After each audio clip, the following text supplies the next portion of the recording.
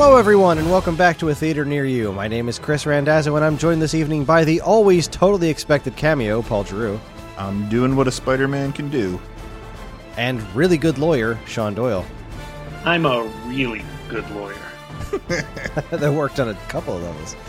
We had a pretty serious blockbuster fall into our laps, and it was such a wild movie we just had to talk about it. Did the latest Spider-Man movie live up to its frankly unreasonable hype? Let's find out. But first, how are you, gentlemen? I'm great now. I'm great now that I can be on this podcast via the internet with all of you. I didn't have internet till moments ago, but through a rush to Best Buy and back, I'm doing great. Your dongles are all functioning as God intended. Yeah, I was worried about my dongle for a little bit, but dongle's good now. Good, Yeah. good. I'm doing great because of the movie I got to watch last night. Because I just saw Spider-Man, and it's not even bothering me that I'm a little bit quarantined. It's fine. Yeah, Second or third hand COVID exposure. All right, fine. I'll stay home for a while. No problem. I just got to enjoy a movie. I'm a happy camper. There's a lot of Omicrons out there, I heard. Yeah. These Omicrons, they're everywhere. I have a copy of Omicron for Sega Dreamcast. It's for all you 5 Dreamcast video game nerds out there. For all you cartoon nerds out there, I can't hear them say Omicron on the news or NPR and not hear Omicron Persei 8. Like, the words fill in and it puts a smile on my face. And at some point, I'm going to smile when they're talking about something terrible and somebody near me is going to get the wrong idea. Totally samesies. I've been walking around here calling it Omicron Persei 8. I have Futurama ringtones on my phone, and the more upsetting a person is, the more ridiculous I make their ringtone. This way, like, when a client calls me that I know is going to be a stressful call, like, it starts out with, like, Zoidberg going, and it's like, all right, at least I get a little smile first. Let's do this. I got to tell you, I think it's telling of how, like, in sync we all are, the three of us. Last time when we talked about Ghostbusters, everything that I had to say, Sean was like, God damn it, why am I here? Like I was going to say all these things, I just think it's funny that we all see Spider-Man within the same week. We all see No Way Home. And then it's like, we have to do an emergency episode. And every single one of us is like, yeah, of course we do. Like, Clearly. Of course. It's actually kind of silly that we didn't plan for this ahead of time. Like, was there any chance we weren't going to see Spider-Man and want to talk about it? I mean, they would have had to been, they would have had to shut down the theaters. But then if they shut down the theaters, Disney would have put it on the thing, and I'd have paid the $20 to watch it at home. It's not Disney though. It's not Disney. It's Sony. Oh right, it's Sony. Oh. None of the Spider-Mans are on Disney Plus. Which only brings me to, oh God, are we jumping to the end? Because I have some words on this whole debacle. Well, wait. I don't know if Chris wants to start this a specific way, but this is, this was such a big movie with so many moving parts. I think we do need to be a little bit strategic about the way that we talk about it. All right, so let me get the basic, the core stuff out of the way. Oh, wait. Before you even do the core stuff, just... Okay. Spoiler alert, spoiler alert, spoiler alert. This is a brand new movie. If you haven't watched this movie, turn off this podcast because I'm going to spoil everything. Same here. Also, why are you listening to this if you don't want to be spoiled? Yeah, there's like 10 of you, and like I know 2 or 3 of you have already seen it, and the other 7, come on, go watch it. What are you doing? Or just, hold on to this. The podcast isn't going to expire. It has no expiration date. I think the 2 of you regularly spoil everything, but good on the warning. I think that was good. Yeah. We're usually good doing call. 20, 30-year-old movies. That's on our viewers. No, I think just as people, you spoil things. Oh, in life. Yeah. No, agreed. It's fair. All right. Spider-Man No Way Home was released on December 17th, 2021, distributed by Sony Pictures. It was directed by John Watts, whose other film credits include the previous 2 Spider-Man MCU flicks and a bunch of music videos from Fatboy Slim and Death Cab for Cutie. The movie stars a metric ton of people, including Tom Holland, Zendaya, Tobey Maguire, Andrew Garfield, Willem Dafoe, Alfred Molina, and so on and so forth. It directly follows the events of the last movie where Spider-Man's identity was publicly exposed to the world by Mysterio and how he and the people around him deal with it. I obviously watched this in the theater because there weren't a lot of options. We saw it an 11 o'clock show, 11 a.m. show. It was still a fairly full theater, but we had open seats in every direction around us. So, we felt mostly safe in there. And no, I didn't get any snacks because I didn't feel like paying for them. So we saw it last night at 5:30, 6 o'clock, something like that, right? As soon as Jacqueline got done work, we ran over to the theater and went to the first show and tried to get a showing that wouldn't be overly crowded. And it's $5 Tuesday over at the East Windsor Picture Show. Again, they don't pay us, but they probably, no, they shouldn't. It's commercial's not worth anything. But it was pretty open. It was more crowded than any other Tuesday night movie we've ever gone to see. There was nobody sitting next to us to the left for at least 10, 15 feet, so at least 6 or 7 chairs, and same behind us. So we felt pretty comfortable. But in order to get that kind of space, we did end up pretty far forward and to the right. But these modern theaters with these recliners, I feel like just about every seat's a good seat. There's very few bad seats. Yeah.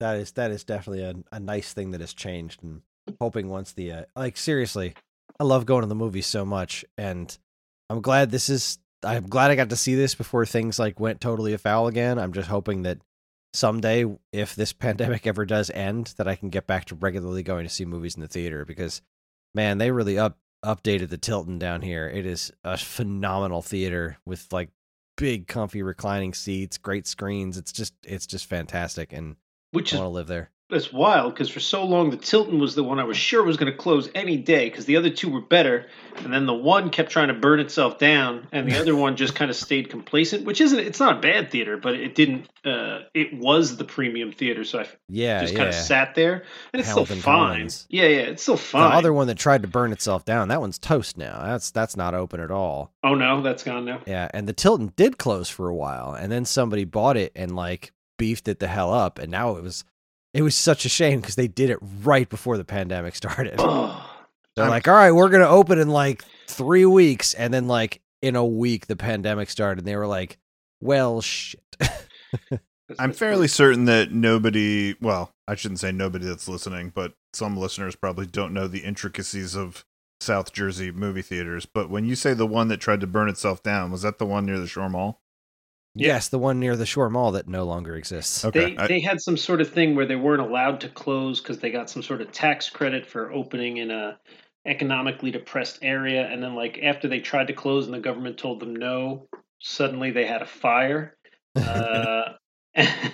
And then the government was like, yeah, we don't care. Here's your insurance money. You have to rebuild.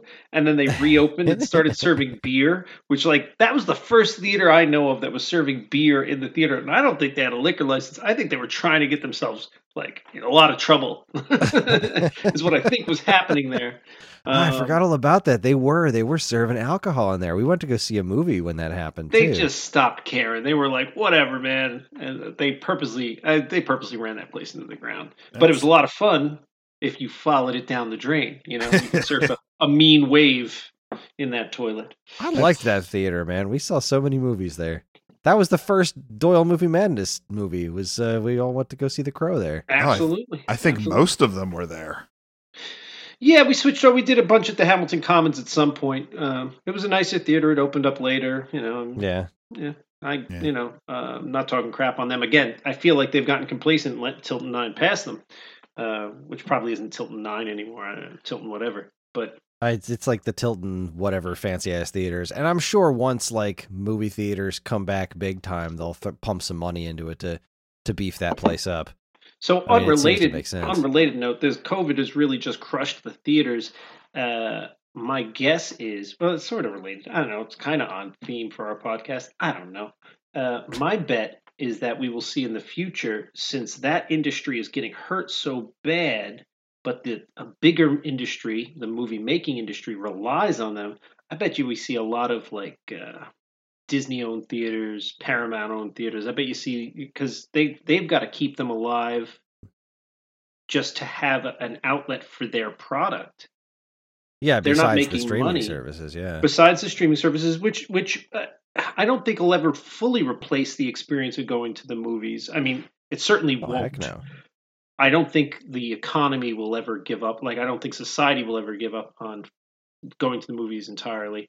But I bet you we end up with this situation where a lot of these movie companies, Sony, whoever, realize that the movie theaters are going under left and right, and they have to basically buy them out and then run them themselves. They would make more money because they wouldn't have to pay themselves for their own movies. And then you're going to end up with like Tilton 9 is owned by Sony and only shows Sony movies, and Hamilton Commons is owned by Disney and only plays Disney movies.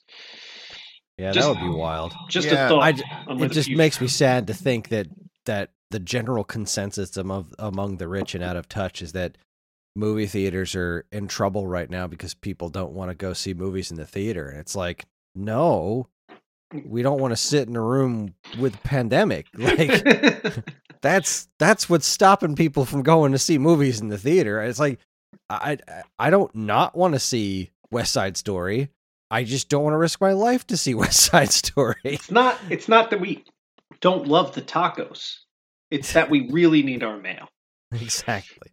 Well, Like it's- the Suicide Squad. I would love to have seen that in theaters, but I had the option to see it at home, so I saw it at home because I didn't feel safe going to a theater at the time. I'm fine with some of these things being able to be viewed at home and some of them in the theater, you know, and I think that streaming is opening the door for a lot more of that. Like there seems to be like bigger, better quality movies that are just coming to things like Netflix and Amazon Prime and stuff like that. You know, I don't know that I would call any of them like the blockbuster type things that you would see in the movie theater, but you know, So right before we started this, to make your point for you, I was watching. I haven't watched it yet. I don't know why it's in my wheelhouse. The War of Tomorrow. oh yeah, I saw that.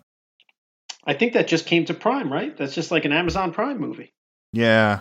Yeah, I guess that was kind of a big, I mean, that had big names, big special effects.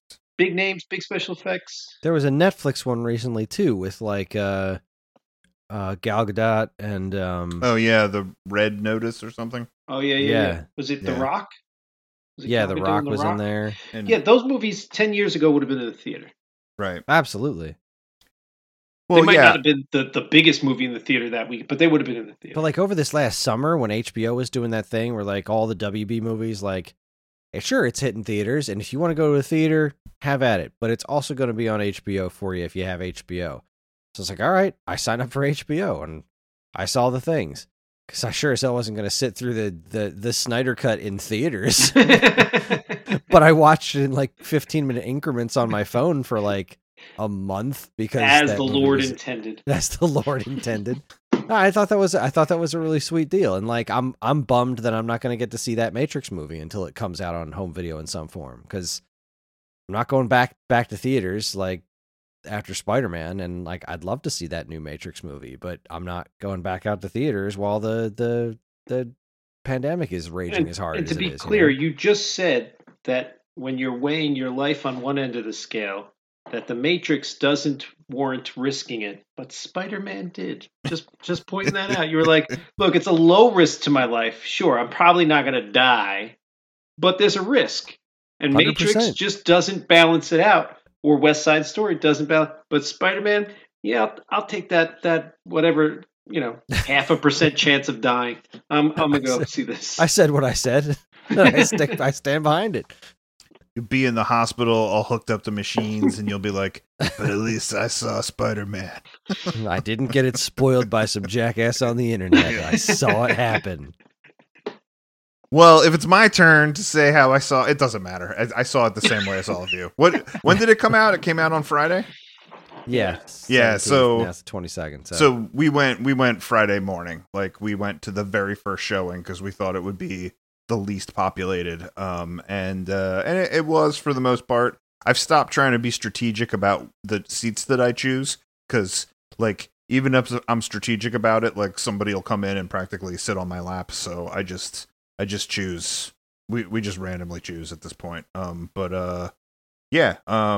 It was great. Like it was great to go see it while the kid was in school. It was like the perfect choice. Awesome. Oh, we didn't say our snacks. I had my $1 hot dog as always and my $9 Coke because that's how I do $5 Tuesdays at the movie theater. Oh yeah, I didn't do it. I double masked, and I was like, I ain't gonna snack. Yeah, no, I didn't snack on anything. I wasn't feeling all that like great. Some food was disagreeing with me, so it's like, you know what? Not gonna spend the money. Just gonna sit here and enjoy a movie. All right, so here's the question I want to ask.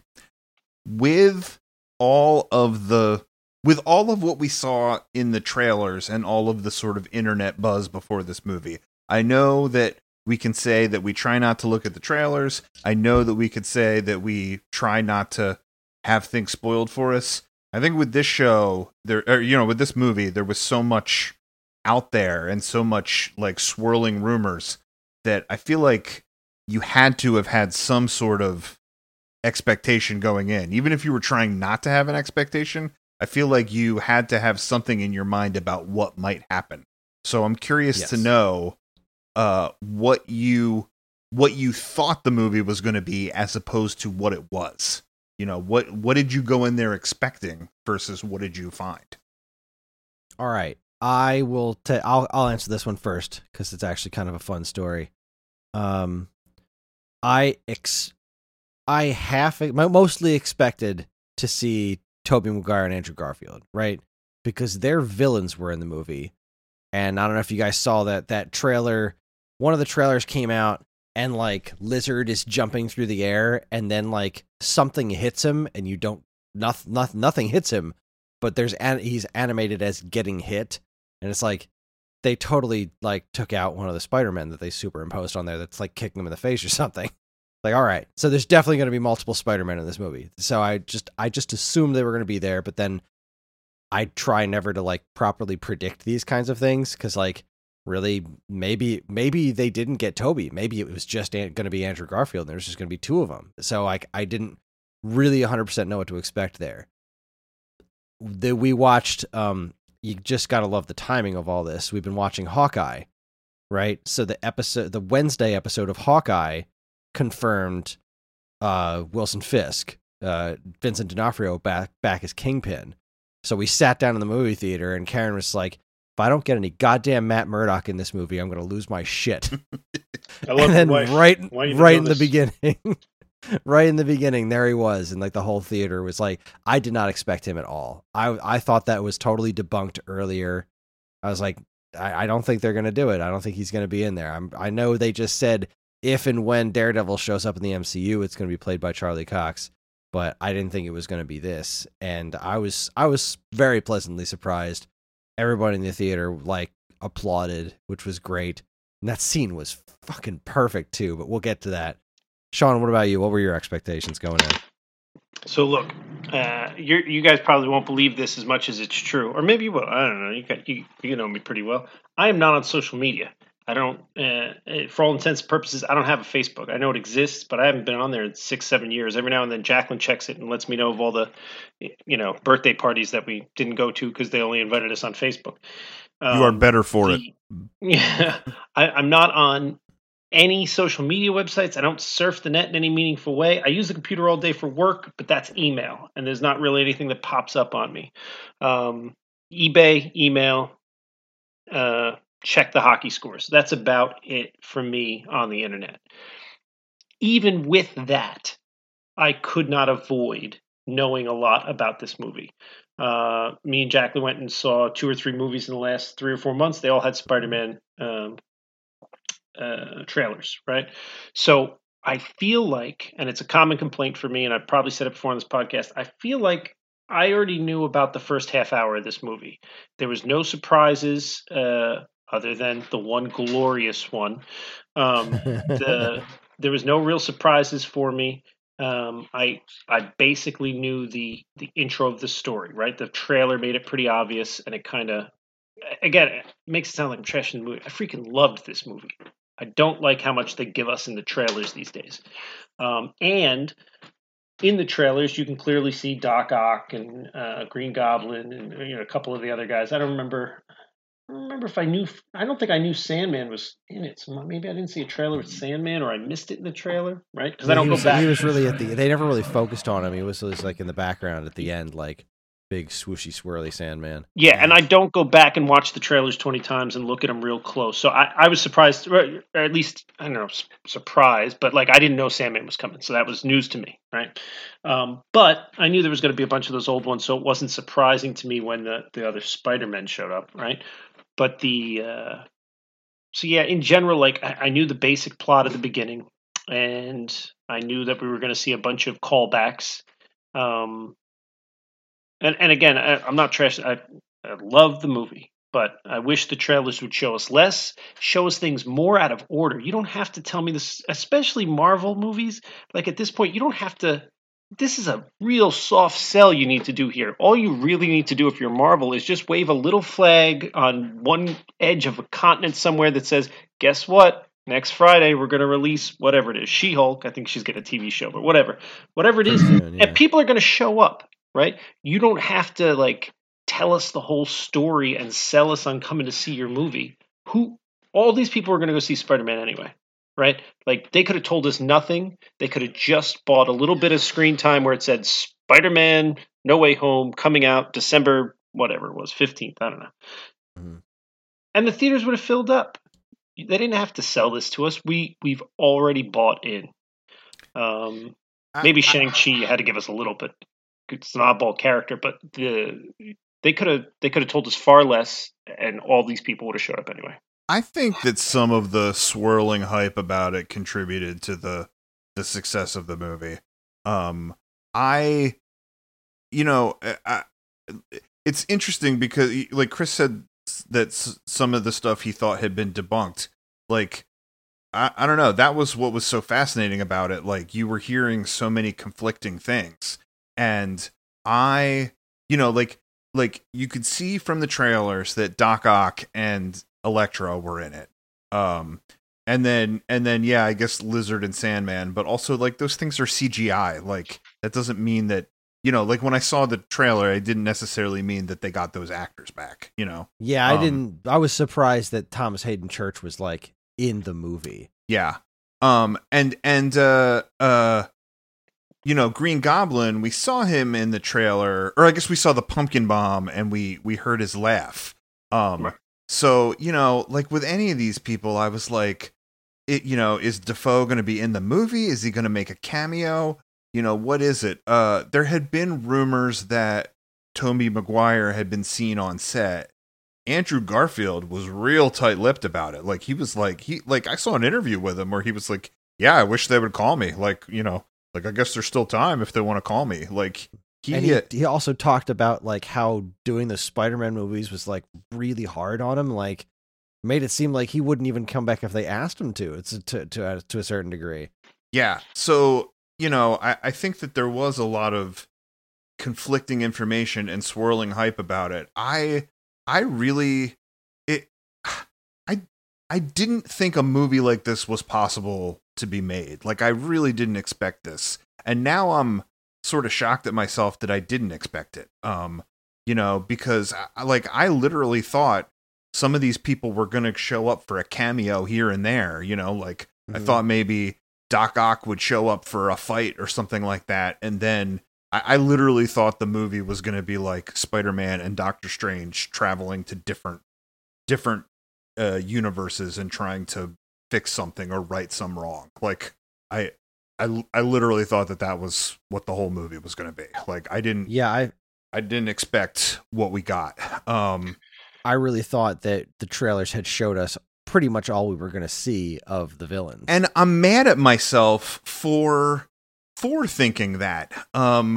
Because I think that these movies know better by now. I think that I think that the bar has been set so high after Endgame that I think that they know better than to dangle those villains in front of us and to not deliver. Have I ever told you guys how my theory about why I think that the George Clooney Batman and Robin movie is the most important superhero movie ever made? No. But God, I want to hear this. Please allow me to strap myself in for this because I hate that movie. Sure. Well- and wait, real quick, I'm pretty sure it was Chris Randazzo who Yeah, tried we to saw it together. console me afterwards because we saw it opening night, and he was like, "You have to go home and tell your father." And I said that because when he whipped out the Bat credit card, you turned to me and said, "How am I going to explain this to my dad?" That's how the conversation went. Oh my god, that's I will amazing. never forget that moment. I never heard that. That's so funny. Yeah, like, you know, I don't know. If I were a young student going to film school, this would be my thesis. Like, if anybody's listening out there and you're in film school, this is easily a 40-page thesis. So like, we all like to remember and cite the important movies, the good movies, when it comes to being influential about the superhero genre, right? The Richard Donner Superman films, the Tim Burton Batman films, right? Like the ones that sort of like carved out what this could be, right? And then even the early Marvel films before the MCU, the Sam Raimi Spider-Man, the Daredevil, the Eric Bana Hulk, like all of them had the same kind of recipe, that it was like leading man, love interest, and then like big name person to play the notable villain. You know, like it was always the same kind of thing. And I think that George Clooney Batman movie being so bad sort of informed how they were going to approach it next, you know, and Christopher Nolan with his Batman movies like kind of rewrote the formula, that he was like, well, you know, like you can have an ensemble movie with these, like, you know, with good actors playing these roles, and that, you know, Alfred and Commissioner Gordon are as important to the Batman mythos as Batman is, you know? And then MCU, I think, built off that and like made it even cooler by making like an interconnected universe, you know? But I don't think that any of it would be possible without, I think on some level there's institutional knowledge from the film industry that like, if you fuck up a superhero movie, you're going to have an army of nerds that is mad at you, and that make you pay for it. And the backlash with Batman and Robin, it was like, this is campy. You like did no justice to the story and the characters. You know, like it looked hokey. It was the villains were bad. And then it manifested at this time when everyone was like, what's this thing called the internet, where like all of these angry people can like band together and like hate it collectively, you know, with a force to be reckoned with. Like, I just think that changed the culture so much that now they're really careful when they make a superhero movie about how they approach the story and what fans are going to think and how fans are going to get pissed off. You say Batman v Superman. Right. No, Paul's saying they, right? And while I agree with most of what you're saying, I think and this is one of the things I'm checking off my list. This time I'm doing like you do, and like as we're talking, I'm taking notes. One of the things you're saying, it's Disney. Disney has the benefit of being this century-old company. I think they're over 100 years old, right? Mickey Mouse started in like the 20s, so I'm assuming Disney goes back before that, right? Well, wait. I'm gonna stop you, Sean. Okay. Spider-Man is actually Sony, and Sony has hooked their mitts into Spider-Man and held on to it against the odds. That's even the whole reason why the Andrew Garfield Spider-Man movies were made, because if they didn't keep making Spider-Man movies, they were going to lose the property, and that was the only one. They were the Roger Corman Fantastic Four all over again. That was the only one they had. So now, with this Fox merger, Disney has pretty much the rest of the MCU, but they don't have Spider-Man. And I think Sony is really making the most of this. Like, they they know that this MCU thing has built-in marketing and that they need to sort of keep them happy and stay in the game that way. And then I think that, they also got all these other things that they're making, these Venom movies and stuff like that, I think they have some long game about how to connect this stuff. And I think that with how big the MCU is, with, all the stuff that's happened after Endgame, like how high the bar was raised at Endgame, that like, if they didn't have a big spectacle like this, it was going to go poorly for Sony. Sure. So I think you're giving and I don't know, I'm not an industry insider, but what I was going to say about Disney is they've been around 100 years or more. I think it's more now, right? They have the longevity that few companies have. And I'm not saying there aren't other companies there, sure. They have the longevity to realize, it's not about they have the ability to say it's not about what we can make on it right now. It's about what we can make on it for the next 1,000 years, right? We're not looking short term, right? So they do a great job, and they're probably an evil corporation from what I hear, whatever. But you've got to give them credit where credit's due. They do a great job at preserving their character rights and making sure they put out a good product. If they made a bad Marvel movie, they would and they spent $1 million. I say $1 million because I'm poor apparently. $1 billion on this movie, and it was terrible. They would just scrap it. They have the foresight to say, look, we're not going to sink our franchise over $1 billion. This franchise is going to make us 1,000 billions over the next 500 years. We can just let this $1 billion be a flop and just not put it out, not hurt our brand, and move forward. You're saying it's Sony putting out these Spider-Man movies, but here's the big distinction I'll make here. I think, and it says in the beginning in association with Marvel Studios, I think the quality and polish on this is so similar to, reminiscent of, and in line with the other Marvel MCU movies. I think Marvel / Disney had a huge hand in this movie. Well, they absolutely did. Every piece of it had to be run through Kevin Feige. And when you look at it compared to the Sony movies that they have put out, and I'm talking about the 2 Venom movies particularly, the difference is night and day. I didn't hate the Venom movies, but the difference is night and day. The Venom movies suffer from many, many of the faults and flaws that you're talking about from the old school of comic book movie making, right? Mm-hmm. I mean, Venom killed off Carnage, right? If I remember correctly, it killed off Carnage and Shriek, right? You're blowing through your top characters that you have. Like, that's an old school mistake. And I know Marvel's killed off Thanos and this and that and the other. But yeah, but Thanos was around for a lot of movies. Right. They got 10 movies out of him. Yeah, a ton of Thanos. Right. They got 10, 15 movies out of him, whatever they got. And then, they've got a lot to pull from. When you're Sony and you've got the Spider-Man Spider-Verse, we'll call it, when you've got the Spider-Verse to work with and you just blew through Carnage, that's wild, right? I mean, that's one of your top characters. After Spider-Man, the next biggest character, what, you're talking Venom, you're talking Green Goblin, you're talking Carnage, right? Those are your biggest side characters, and you just blew through one of them.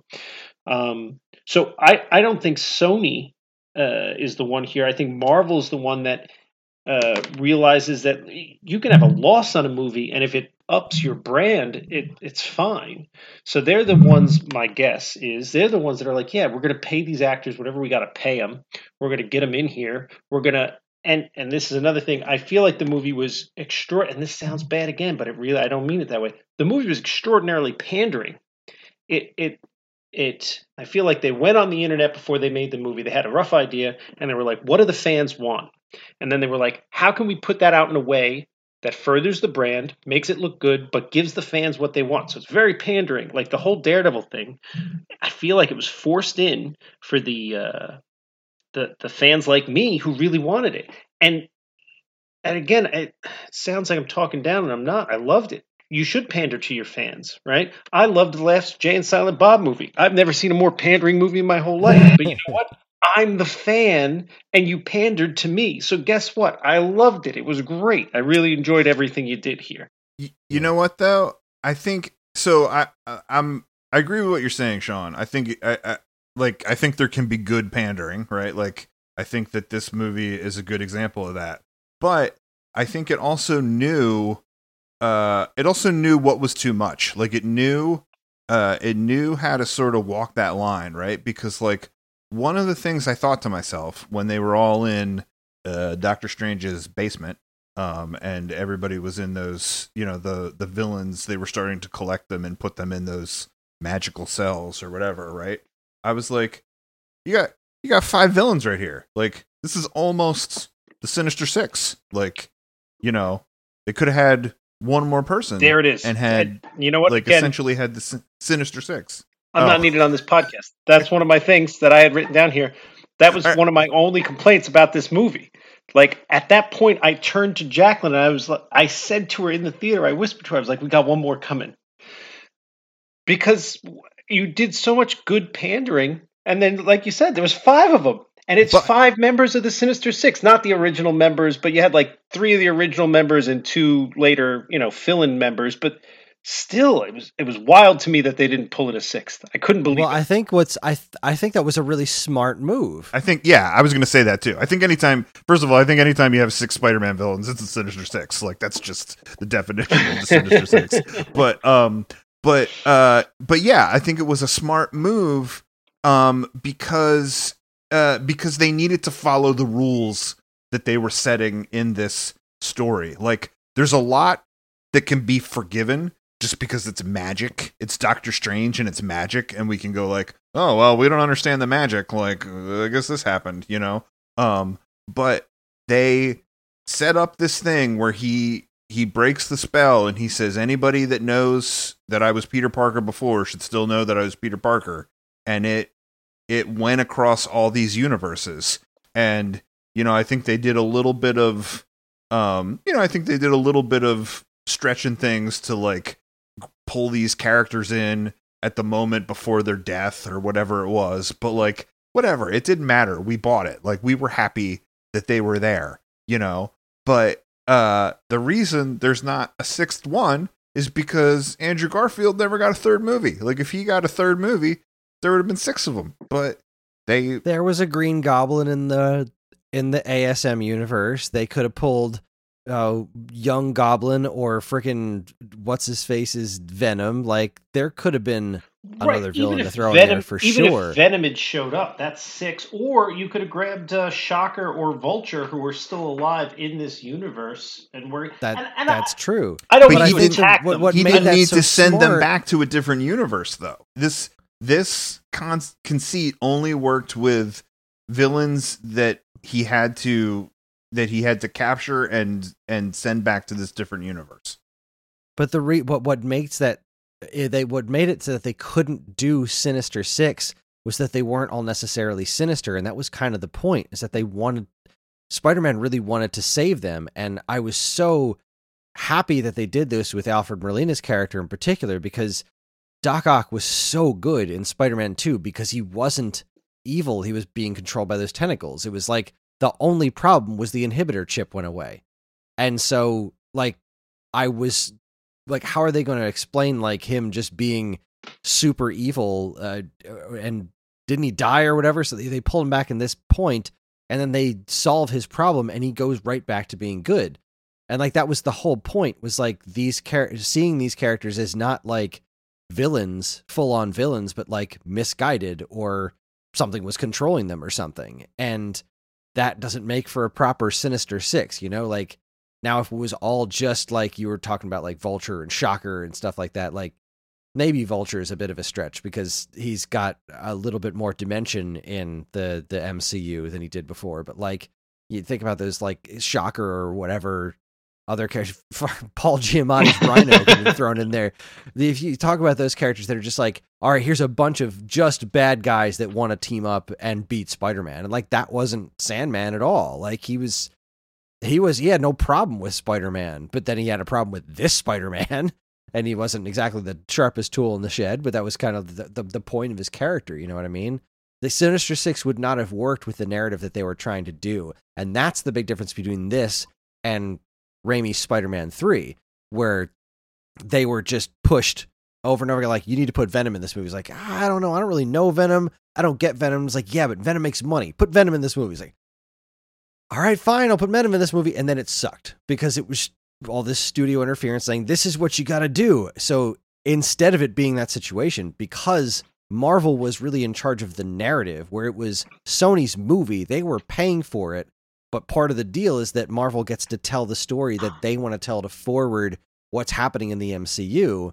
They were smart enough to be like, we're not just going to throw all this spaghetti at the wall and hope all of it sticks, like Sony is currently doing with the rest of their Spider-Verse stuff. They've got the second Venom movie out. They've got Morbius on the way. They've got there's at least like 2 other Spider-Villain-esque movies coming out. They're building this whole other Spider-Verse thing. And the thing that Marvel is focusing on for this, phase 4 is the multiverse. And so they were able to make all that work so intelligently and so naturally that shoehorning Sinister Six into it would have just been a bridge too far. And I think they realized that and were like, that's not the story that we're telling. If we're going to do Sinister Six, we'll do Sinister Six when we're ready to do Sinister Six. This ain't it.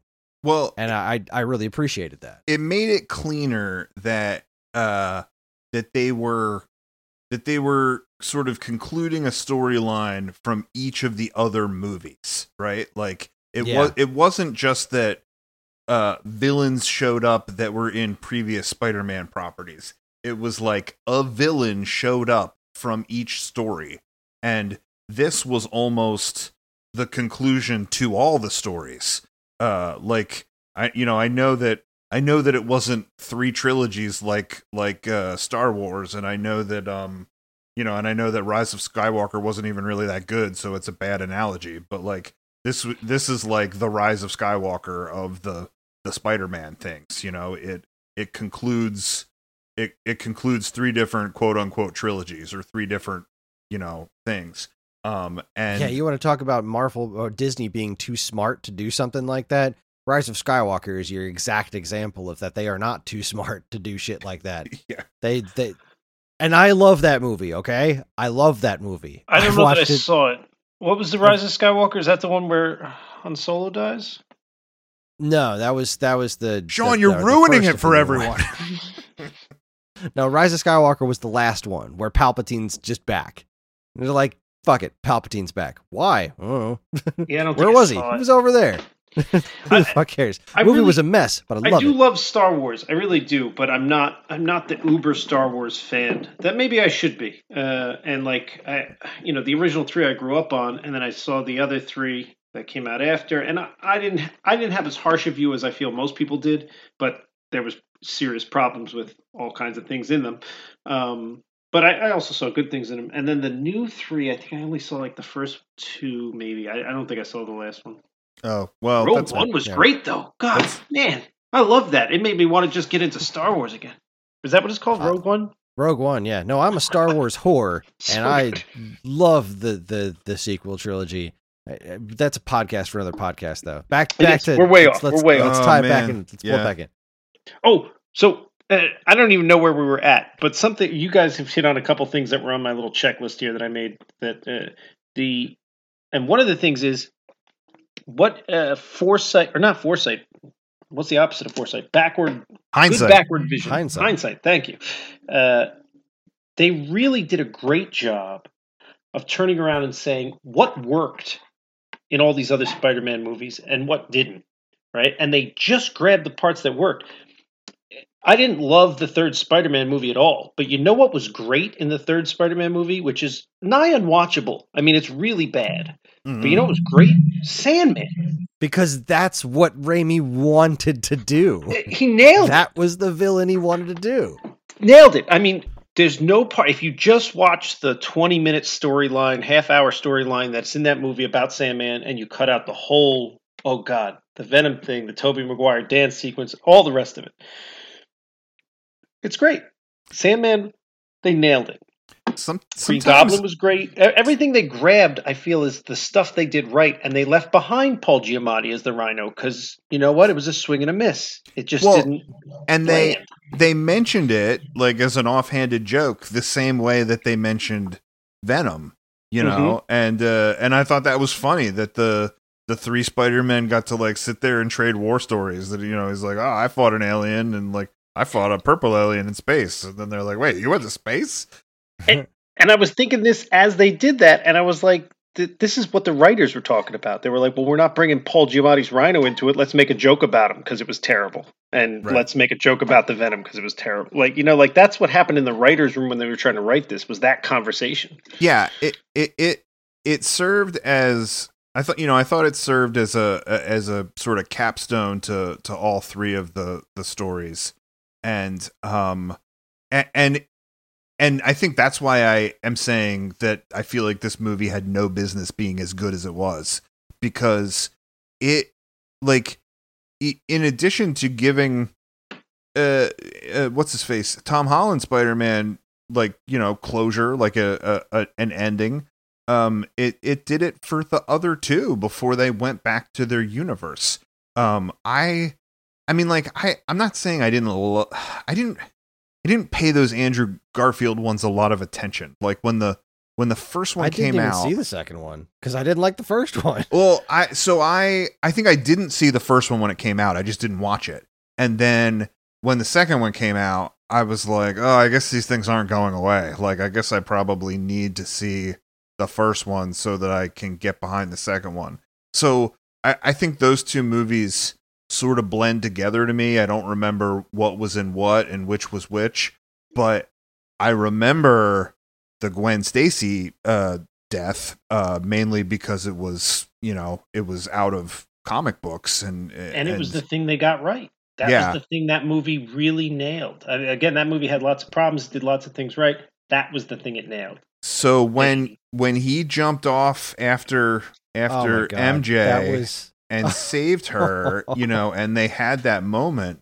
Like, that was the sweetest thing. I lost my breath for a minute. I was like, that really hit me. And I don't even like those Andrew Garfield ones that much, but that moment really got me. You know, and they did it with Tobey Maguire and him stopping him from killing him with the glider, you know, like, like that was, like, they both had sort of demons in their past from the other stories, and it was kind of closure for all three of them. It was amazing. I didn't think something like that could be done.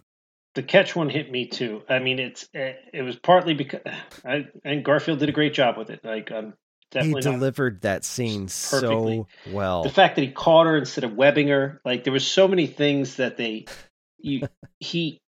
God. So that movie, it only nailed a couple things perfect. And that's one of the things it really nailed. Because the first one, when I went and saw that first Tobey Maguire, and I know it was MJ, and she was falling off the bridge, and Green Goblin threw her off the bridge or whatever. You saw that in the preview. And I went to that movie thinking he's going to kill her.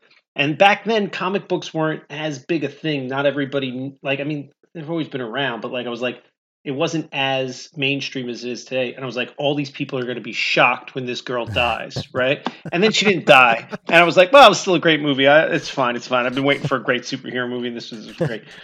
So then when Andrew Garfield actually did it, I was like, thank you. Like, there was problems with the movie. That part they nailed perfect. And to come back to that, it not only gives closure for Andrew Garfield, but, like, that's a torment that's been hanging over Spider-Man in the comics for, like, I don't know. Spider-Man's not my main character. I haven't read every comic book, but, like, that's a thing that's just hung over his head for 60 years now, you know? And to see some sort of closure, some sort of catharsis where, like, you know, he got a chance to do it again, and he did it right. And yeah, that was such a freaking moment, man. Huge. And, like, of all the problems in the ASM movies, Andrew Garfield wasn't one of them. I always thought he was pretty great. It was just the movie itself was kind of crap. And, like, I liked at the end when Lizard changed back to a human. I was like, oh shit, that's Rhys Ifans. They actually got him back for this, huh? All right. Good for you, I guess. I wondered, because, I mean, I think that Thomas Hayden Church and that Lizard guy were CGI for most of the movie for a reason. You know, I think it was like, probably part of the agreement about how much time they were going to spend and, like, what kind of billing they got. But it was kind of cool that we saw all the villains like kind of different than they were before. You know that like Jamie Foxx wasn't blue. I didn't care that he wasn't blue. I like that he sort of got that cool electro mask at one point. Yeah, they explained that because like the electricity was different in this universe. Like that was so cool that they went that far. And again, that's what worked and what didn't work. I think they got a lot of pushback on that whole blue thing. I don't know why they did it. It didn't piss me off as much as some people, but like it didn't make any sense. Like why would you change it up like that? It's just weird. Like it didn't make any sense. What are you trying to do here? So since it didn't work, they abandoned it. You know, they came up with a plausible reason. They didn't just, forget it, but that's, they picked what worked. Goblin's outfit. With the Goblin, they used... Oh, that was genius. Well, they used that Power Rangers mask to have him, to set up that same conversation thing that he used to do where he would talk to the mask and the mask was the split personality. The mask was the Goblin, and then they did that in that alley where he smashed it and walked away. And it was the same kind of imagery they had in Spider-Man 2 when Spider-Man walked away from the suit. Yeah. And then it was cool because it gave him the opportunity to have a different look and sort of have that more like Hobgoblin, like Roby kind of look, that he got when he picked up the glider later. Like, it's like that was the whole joke. Like, and the Weird Al even said it in his song when he's scarier without the mask on. Like, Willem Dafoe's face was just like, he was the freaking Green Goblin. Like, he didn't need that mask. His face was freaky enough. And like, they just did that. They put a friggin' purple hoodie on him and then blew it all up and stuff. So it looked like the Green Goblin, and his face was more than enough to carry that. Well, that was such a Willem clever way of Dafoe's doing what that. they did right, and the mask is what they did wrong. And they were like, we can fix this. It was just... What did we do right? Willem Dafoe. What did we do wrong? The stupid mask. You know what else was really great about the movie? Was that there was no stakes in the movie as far as hiding who anybody was, right? Like they're in a completely different universe, right? So like, what's it matter if he's got, he's got the mask on, he doesn't have a mask on. Nobody knows him. Nobody knows Norman Osborn. Nobody knows Green Goblin, Same thing with the other two Spider-Men. They're out of their universe. Like, it doesn't matter if they're flying around showing their faces. Like, they're going to go home at the end of this. So it's also like, if you're investing all the time and money to bring all of these people back, you might as well show them. And they did. Like, that was cool. So one of the I didn't know about the other two Spider-Man because again, I'm not on the internet. I'm a Luddite, and you mentioned about dangling things. What was a little dangly for me because I say that I knew the first half hour of the movie. I kind of knew the first half hour. I had a good idea of what was going to happen. It was a little dangly in two respects. In that I kind of expected, maybe I expect too much from Disney at this point because they just keep putting out genius, like it's perfect every time. I thought they were combining the universes so that they could just pull moving forward as they wish, right? So I didn't know the Spider-Men were coming. I knew that Doctor Strange was doing some sort of magic and he was going to mix the universes together. And we, clearly Dr. Octopus and Green Goblin and a couple other people were going to show up. But now they've undone that. So you didn't expand the universe as much as I wanted. And as much as you teased me you were going to. You gave it to me in this little dose, and I do appreciate it, and it was wonderful. I thought they were just part of the universe now, right? And the one that I really thought was part of the universe now was Venom. And they undid that at the end. I thought they were combining the Venomverse with the MCU. And I'm glad they didn't because of all the problems you mentioned before. Well, certainly. But the when I walked out of Venom 2, I kind of enjoyed it more thinking that that's what happened at the end because I was like, you see what I said this to Jacqueline. I was like, that was brilliant. It doesn't matter that they killed Carnage because if the universes just got combined, everything that just happened in this movie, while it was fun to watch and there was explosions, like again, Sony hasn't done anything wrong visually, right? I mean, visually, it's always even the first one. I thought it was great visually speaking, right? So it's a fun eye candy thing, and I thought what a brilliant way, if you know that you're taking your Venom character and just morphing him over to this other universe because the universes are collapsing together or whatever's happening, right? Why not have some fun and kill some characters? Because now he's in a new universe, and maybe the Cletus Cassidy in the MCU, maybe it's Woody Harrelson, maybe it's not.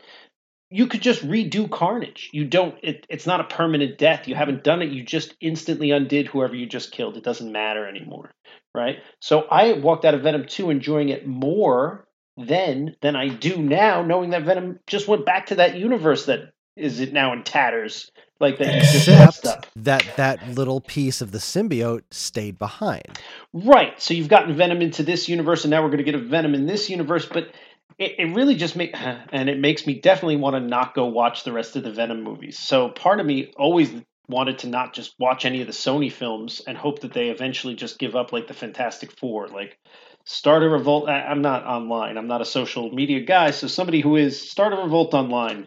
Let's just all boycott the Sony movies until they give up on the franchise and give it back to Marvel. I think you're being harsh on the Sony movies. The Venom ones? Well, so first of all, I like the Spider-Verse movies, the animated ones. Yeah. I only saw the one. If there's another, I don't know. Well, yeah, the second one's not out yet. I can't say that I like it because I haven't seen it, but there's You're right. The first Spider-Verse movie was great. The cartoon movie was great. I loved it. Absolutely. I agree. And I think that the Venom movies, I mean, like they're not great. Like they're not going to win any awards or anything, but like I don't know. I think they're fun for what they are. I don't know. I feel like I have a whole lot of like theories and questions about this whole Venom thing that I don't know if we want to jump into or not. I mean, I don't mind doing. I don't know that we're done with Spider-Man, but I don't mind talking about the Venom movies. And I'm not saying they don't have good things. Again, I could compliment them on lots of stuff. I just think that they suffer from a lot of the old superhero movie errors, and that they don't have nearly the level of polish that the Disney movies have. Well, I haven't seen either of them. You saw the new Venom movie before you saw Spider-Man No Way Home. I saw Spider-Man No Way Home on Friday, and then I was still itching for more Spider-Man. Like I was in this like. Yeah, I was so in love with the movie that I just wanted, I wanted to consume more Spider-Man. So then I rented Venom, Let There Be Carnage, and it did not scratch the Spider-Man itch. It had good things about it that were enjoyable, but it in no way fulfilled anything that I was feeling with this whole Spider-Man thing. In case somehow Chris doesn't know that the end scene in Venom.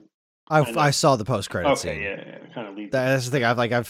I've been so tangentially interested in them because I actually want to see them now because my friend Dan was like, he was explaining to me like, just watch some actual clips from the movie, and I think you'll have a better understanding of how stupid they are in a good way. Like, I was under the impression from the trailers that the movies were dark and gritty and serious, and like they're actually kind of goofy. Oh, they're hilarious. I'm totally into that, and I'm sure I'm gonna like them fine. But that's the thing, I'm gonna like them just fine. Right, that's the problem. It's the what was that one we just watched? The Harley Quinn Suicide Squad, the new Suicide Squad movie. It was fine. It was enjoyable. I enjoyed it. I'm not going to go rewatch it a dozen times like I am all of the Marvel movies. Just about right. It's just not on the same level. So here's my question. I guess in order to not make this a whole critique about the Venom movies, I'll try to focus on the Spider-Man angle of it. So I guess here's my question about it, right? So Spider-Man No Way Home establishes that Eddie Brock, Tom Hardy Venom in the Venom movies is in a different universe than Tom Holland Peter Parker, right? And then he gets sucked into this universe through the Doctor Strange thing, through the Doctor Strange spell. He is not in New York with the other villains because at the end of the Venom movie, he's like, "Hey buddy, hey Venom symbiote buddy, we need a vacation." And they go to they go to some island resort and they're sitting on a beach. That's how the movie ends, right? And so in the post-credit scene of that, I guess one thing I couldn't tell is if the reality of like the hotel room he was in changed. Like I can't tell if it was like a dilapidated hotel room and then he got sucked into the new universe and it was like nicer and like more upscale, or if it was just that it was night and then it was day in the other place. But anyway, he goes into this other universe and and he's on this beach resort, so that's not why he's not with the other people there. But like in the Venom movie, but in that post-credit scene, Venom had just said like Eddie Brock says, "You're keeping things from me, Venom. I thought we didn't have secrets." And he says, I'm a symbiote with like hive mind knowledge of the entire universe. If you saw a fraction of what I know, it would blow your little mind. And he was like, all right, well, just give me something, So like it makes you like, I guess my question is like, is the Venom hive mind thing connected across universes to the Venom that was in the Tobey Maguire movie, and that way he knows that Peter Parker is Spider-Man, so it pulls him in across a universe? Or am I just reading into this too much? Nope. No, that's exactly that's the only thing that makes sense. The only reason for him to be there. Although I've come to understand, and I didn't see Amazing Spider-Man 2, that Electro didn't know Peter Parker was Spider-Man. I don't remember him finding out, but whatever. I don't care. Yeah, I don't care. But yes, that is the theory. And like, if I had to venture a guess, the symbiote didn't know Peter Parker was Spider-Man per se across the multiverse, but as soon as they got pulled into that universe, because he shouldn't have gotten pulled into the universe if he didn't already know. But I think what Paul said, because remember, Doctor Strange only ended up pulling in people who did know that Spider-Man was. Yeah, no, you're right. Yeah. But I think what Paul said is accurate. I've read a lot of comic books, but I am not a Spider-Man or Venom expert. But I think this is the King in Black is the comic book series that this is. There's this whole planet. Oh God, any nerds listening would just be mad at me trying to do this because ugly. But yes, there's a whole planet that's just basically this blob of symbiotes that Venom is a hive mind with. And then there's kind of a question as to whether they're all there guarding the universe from the center of it, or if they're his guys that he sends out.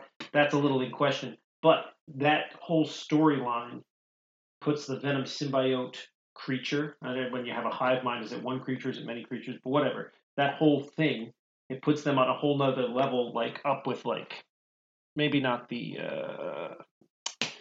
Phoenix Force, but like just shy of that. So suggesting that they have multiversal knowledge, that they communicate through multiverse, would, as far as I know, fit right in line with that. Like it's they kind of made that character an epic, almost what do they call him, like Galactus or a celestial type being. Like it's way over the top, old, ancient, like beginning of the universe, probably multi-universal knowledge shared through that thing. So yes, I think that makes sense.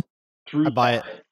Sold. Yeah, I don't have any problem with that. Although it did hurt a little when they took him away, because again, and they did it right. What was great about the Venom movies? There was one or two things that were great about the Venom movies. One was Hardy.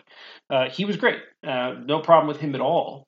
And a little bit of the humor. They did the humor really well, and they kind of pulled that in. They brought him in, and I thought they were going to leave him here, and then they took him away. So there was a little bit of a dangling that in front of my face. I thought we were just getting Venom in the Marvel Universe now, and I was excited about that because while I do have a lot of problems with those movies, he is not one of them. And if you remove him from that universe and just slam him down in this perfect world you've created, well, God, that's the best of both, isn't it? Yeah, that would have been great. And it doesn't really make any sense to me why the symbiote bit got left behind. Like, it's part of one creature. I don't really understand the logistics of it, but whatever. Again, I don't actually care. So if Dr. Octopus took a poop, Did the poop get sucked back into the? I think they're just. I think they're just leaving the door open for possibilities. I think if they want to do a Venom story in the MCU, then they've given themselves a doorway to do it. I don't honestly know what's going to happen next. Like, I think that, I think this might be it for Tom Holland. Like, I think he said he was, he didn't want to do this anymore, that he made 3 Spider-Man movies, he made 3 Avengers movies, that he was like, that's it, I'm going to move on, but he said a lot of stuff. That's crazy. That's crazy talk. But even if you're right, they did. Who was it? One of the other two said, or no, maybe it was Electro. Somebody said something about a black Spider-Man. So yeah, they and might just be lining it up to hand it off to Miles Morales. Miles' uncle was in the first one. Oh, right. So, Yeah. I mean, yeah, they can. I think there's definitely a plan to shift to Miles Morales at some point. But I'd be shocked and amazed if Tom Holland was actually done with this. Like, I mean, actors say all kinds of things. Yeah. This is Spider-Man we're talking about. I don't know. This felt pretty complete. Like this, Well, I mean, feels like it should be it for a while. Like I feel like they tied it up with a nice bow. They shouldn't go ruin it with some stupid thing next year. I want you to shut your dirty mouth hole. For a little while, yeah. I think maybe take a break. Maybe don't hit them as fast as they have before. But like, this movie ended where most people think Spider-Man should have begun in the first place. A lot of people's complaints about the MCU Spider-Man movies was that they're so not Spider-Man. Like, he doesn't he's not living on his own. He's got like a big support system and everything. And in the MCU, he's got the Iron Spider straight away. He's like super tech Spider-Man. He's got pretty much everything that Peter never really had in the traditional Spider-Man stories. Now, this movie ends where he's living alone. Nobody knows who he is. He's really a nobody, because actually nobody knows who he is. And like, that's it. He's wearing the spandex suit without any special Stark tech or anything like that. He has no access to any of that stuff anymore. So right now, the end of this movie is where Spider-Man, like traditional Spider-Man, begins with Tom Holland in that role. And I think that's why I felt like it was an ending as much as it was a beginning. Like this could be it. And sure, they could pick up with Tom Holland and tell more Spider-Man stories, or they could just end it here and shift to somebody else. I think the next set of whatever Spider-Man movies they do are gonna give him the actual ending. Like, yeah, him leaving Ned and MJ behind, like that's sweet, but that can't stick. If we want to give him an actual happily ever after, then we want to see him and MJ like together and back friends with Ned. But also, I think seeing him Miles Morales doesn't work as well if Peter isn't actually passing the torch to him. I don't think that's a good point.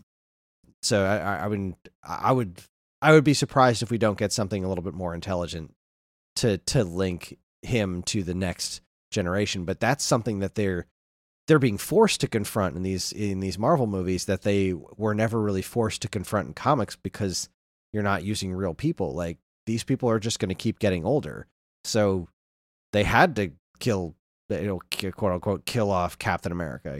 They had to, like, Robert Downey Jr. was getting too old to be Iron Man. So that story's done. And these characters are going to continue to get older because of the nature of the nature of the way movies and human beings work. So setting up this whole next generation, which is what they've been doing so well with like Yelena replacing Black Widow and Kate Bishop replacing Hawkeye, et cetera, like they're introducing Ironheart into the MCU through a TV show. We're going to get a Ms. Marvel that's being, played by a very young actress.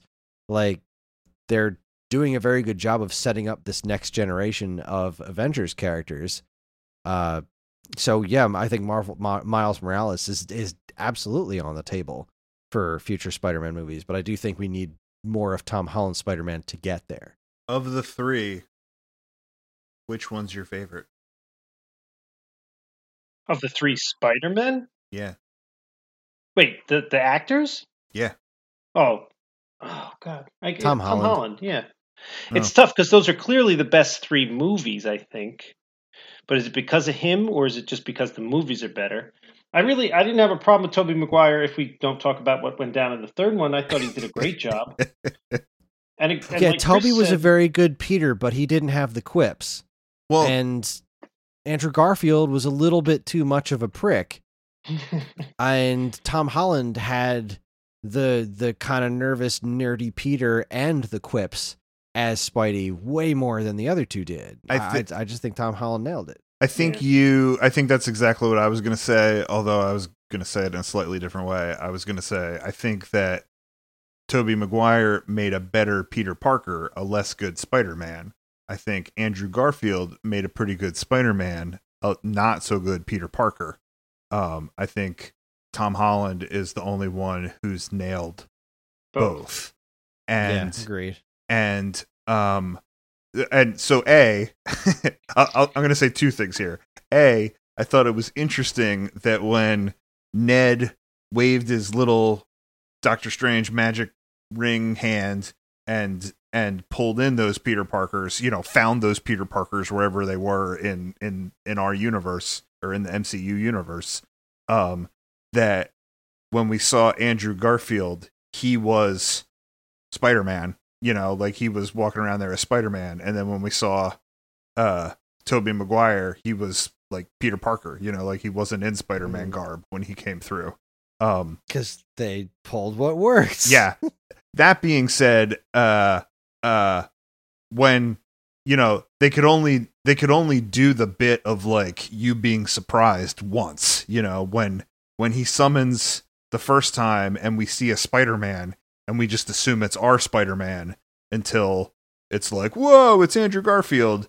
Then when he does it again, we know that Tobey Maguire's coming through next. Like we don't need to have a fake out again. It's not going to work for us. But yeah, like I think Tom Holland is the only one who's really nailed both.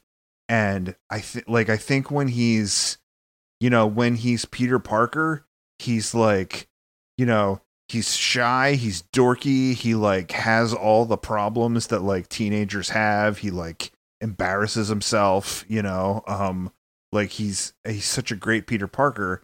And then when he's Spider-Man, it's like he acknowledges that he has this confidence that he doesn't have when he's Peter Parker, and it's like that sort of like teenage I can do anything kind of thing. And like the other thing that I love that he does when he's Spider-Man is like he gets as excited about the things that he discovers as the audience, like sometimes he's just, he's in the moment doing Spider-Man stuff and he's like, whoa, did you just see that? I just did this thing, like, I have a metal arm. That's so cool. Yeah. Like I don't think anybody's quite done it like he's done it. Like he's sort of masterful. Yeah. Now, speaking of masterful, J. Jonah Jameson, everything they did with him, I thought was just amazing. Like it was pretty on the nose, like where he starts off in his basement and then he's like selling his own brand of vitamins and stuff. Like, wow, they really went all in on this this particular. It version makes of his so character. much more sense that J. Jonah Jameson is, in a current iteration of J. Jonah Jameson is like a Alex Jones InfoWar, Tucker Carlson fucking douchebag that, I thought they were going for the InfoWar guy. I thought they were some direct. That's exactly what they were doing because he did the whole thing where he was selling his own vitamins and shit, and they just played completely perfect. Because the idea of a newspaper editor that hates Spider-Man is like antiquated. It doesn't. It really doesn't play now, and I think the only thing that was going to drum up that much hate for Spider-Man, just like drumming up that much hate for anything is sort of that like right-wing pundit kind of vibe. Like that was spreading of misinformation. That was Mysterio's thing. Yeah. I love that they followed that up so well. They did everything about this so smart. Like almost everything. Like The fact that Doctor Strange just started casting the spell without having the conversation beforehand was like, I understand that you're doing this because this is how the movie happens, but like, really, you're not going to even like ask, like, are you ready? Like, are you going to do anything? He's like, no, he just goes down there and starts doing it, like, with knowing full well the consequences. It just seemed a little off, but outside of that, they put so much thought and care into making this work. And we've seen so many times before where if you have these kinds of things all thrown together, it can very easily go very south. And this was not that. This was done with love and care, and I absolutely loved it. That's what I keep saying. It had no business being this good. Yeah, I was kind of scared. So one thing I will say that we talked about. So obviously there was the Matt Murdock or the Daredevil cameo, which I mean, there's no end to how happy that made me. It was so good when it catches the fucking brick.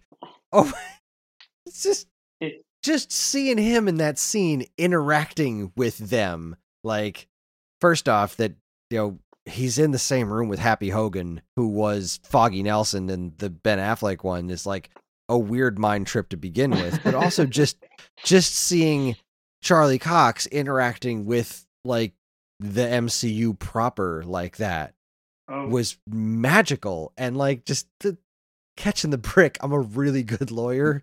Come on, that really was so good. When the word on the street was that he was going to be in it, I think I knew that he was going to be Matt Murdock. I think I knew with all the things I was hearing about it that it was going to be too much for Daredevil to show up. Like, I think I knew that somebody was going to need legal counsel, and that was going to be, the window in. So, completely. Well, I often will say, like, I don't know that much about this character. I read some comic books. No, Daredevil, I think I've read all the comic books he's ever appeared in. The Charlie Cox Daredevil on Netflix was the closest to perfect there's ever going to be. They nailed so many things about 60 years worth of comics in that. And then it was canceled or whatever, and that made me sad. So when Jacqueline heard, because she is on the internet, that Charlie Cox was going to appear in this movie, she came out and told me. So that was a little spoiled for me by that, but that's fine. I don't mind that spoil because it made me so excited that was a possibility of something that was going to happen. And then he did such a great job, because he always does, because, again, it was so good. The fact that we only got it as that is fine. It didn't bother me at all that he wasn't in there as Daredevil, because at least he's in the universe now, and it just feels good. Because not only, and again, huge Daredevil fan, that's my character. That's what made me like comic books. That's probably why I'm a lawyer today. It's certainly not disconnected from that. The fact that he's there just drags in everything else that the Netflix series did right. And I say series, I know it was like different series, but like they nailed so many different things in that, and just have this green light that yes, this is all part of the MCU. And I know they kind of alluded to it before, but then there were some worries that maybe it wasn't. The fact that they just pushed that button, it's like, yep, that's our Punisher, that's our whatever, that's our Luke Cage, that's our Jessica Jones. They did so many things right that it makes me so happy. I just thank you to the Marvel, who's it? Baji, for just giving that to us. I don't think you're saying his name right, but that's okay. I'm really curious exactly how deep that goes. Like, as far as I know, and it's been a while since I've watched the Netflix series, at the time, it seemed like they couldn't quite fit in with the MCU because of the timeline and the fact that the snap never really seemed to affect what was going on in those shows. They were gone before the snap happened. Yeah, I just rewatched. Those shows were canceled before the snap. The COVID has given me some time off. I watched the entire MCU, every TV show, every movie in chronological order. They work. They work. All right, that's good. It works. Now, I guess the only thing that I know that I'm not the only one who's wondering this is like, are they officially confirming that those Netflix shows are in the MCU, or are they variants? Like, what's his face? Like J. Jonah Jameson, just the same actor playing the same part, but a different version of that part. Well, but with that's the finale of Kingpin. I'm sorry, with the finale of Hawkeye. There was an interview that said that we were going to get a definitive answer to that during this finale, and that absolutely did not happen. I think Spoiler Chris. alert for Hawkeye as well. I'm going to say two things. I think Chris, you shouldn't go down this rabbit hole. You shouldn't go down this rabbit hole of Hawkeye, because I think the two thoughts and ideas are intertwined about the way they treated Kingpin in that show and the way they treated Daredevil in this Spider-Man thing. But like, I think that at this point, nobody can definitively say if, how those Netflix properties are going to tie into anything in what way, and that they might just pick and choose things. The other thing is that, Jameson, and this sort of ties into another thing that was sort of on my hit list of what I wanted to talk about, is like, I think that's one of the things that it was another thing that was cool and that worked about this Spider-Man movie, is like, okay, Jameson was in the Tobey, what's his face? J.K. Simmons was in the Tobey Maguire ones, and then he's playing the same character in this one, and Far From Home, a different version of the same character. Like, I think it all sort of speaks to this multiverse thing, and that there's like similarities and differences, and that like every universe is a little different and has, different qualities to it.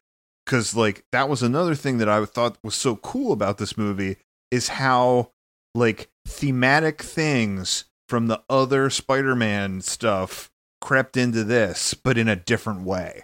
Like Sean mentioned the what is it? The bridge car, what do you call that thing? The high wire bridge car thing. The trolley car on the wires. Yeah. What the hell do you call that thing? Like, the trolley car on the wires, like that. We saw that same thing when cable car. It's a cable car. Yeah, we saw that same, like, this, and the same look of the cable car when MJ and this Spider-Man were up on the bridge. Like, there's been different lines and different different thematic things that keep popping up in this story, and it makes you, I think it gives more of a sense that like these universes are connected, and you're just seeing different things play out differently this way. I guess that's the best I can describe it. So I think you're right. I think they did a lot of that on purpose, and I think part of it is to drive that point home. I would assume that Doctor Strange, the Multiverse of Madness, will answer some of these questions for us as far as how the universes are connected. And while I don't think that was a great end sequence, like, don't just show me that, like, they've never done that before. It's like, and they did that for was it Captain America? The post credits on Captain America was the trailer for the Avengers. Was it? Yeah, some assembly required, etc., etc. Okay. I don't love that, but yeah, I didn't love that either. But it's all right. So there's the trailer. There was the. I think that was a byproduct of it being a Sony film and not a Disney film. Like, I think there's different agreements when Sony produces it. Like, you're right, Feige still gets final say, but that it's like, oh, like, you used these actors of ours, like, we get to use these people in our next MCU movie, whatever their agreement is. But like, I think because the Disney ones so seamlessly set up the next thing, I think that with this Sony thing, they were just like, all right, well, show a trailer for our next thing. Like, I think that was, that's my theory, at least, that it was a byproduct of it being a different studio. You might be right. What you were saying right before that about the multiverse, God, I know where I was going. I don't remember why I was saying it. I was gonna say there's that one shot where it looks like Doctor Strange is fighting a darker Doctor Strange, um, and I couldn't help but think back to the what if that just What If happened, series, yeah. and I can't help but think is that Doctor Strange? Are they just going to show us that yes, this is all? I mean, while it's all different universes, it's all one multiverse, and all of this stuff is connected in that way. That makes the most sense to me. That's what I thought when I saw that Dark Doctor Strange. It's like, I think that's the Dark Doctor Strange from What If. Right. That's what I'm hoping it is. Because you know what, the What If series, I enjoyed it until those last 2 or 3 episodes, and then I loved it. Right, it was good. I wasn't blown away, and then those last 2 or 3 episodes, whatever that I don't remember how many episodes it took. That the connected ones at the end, they made me love it. And for them to just try to tie that in even tighter, I mean, that would be wonderful. And I know we're not going to go down the Hawkeye rabbit hole, but I did think that, again, it's almost reaching back and taking what's worked in the past. Having just rewatched the MCU, one of the things that the S.H.I.E.L.D. show did wonderfully was it kept tying back into the Marvel movies as they were released in really, sometimes really clever ways, sometimes just kind of, smack in the face ways, but sometimes in really clever ways. And I thought they did such a good job with that.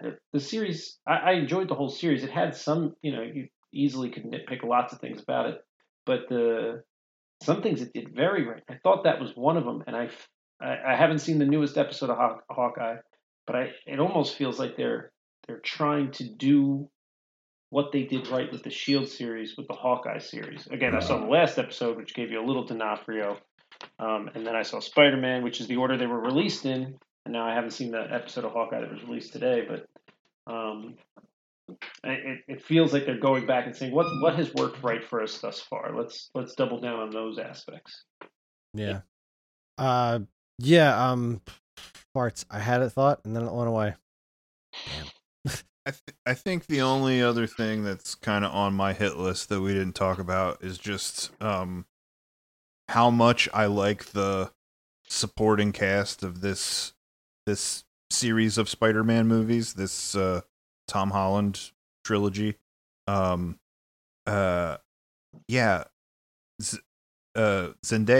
and what's the kid's name that plays Ned? Jacob, I don't know. Jacob something or other.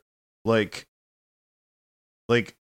they all got showcased pretty equally in this movie. Like they all it was kind of cool how they like sort of integrated the team into helping diffuse this whole multiverse situation. And I thought we saw like really great chemistry between all three of them.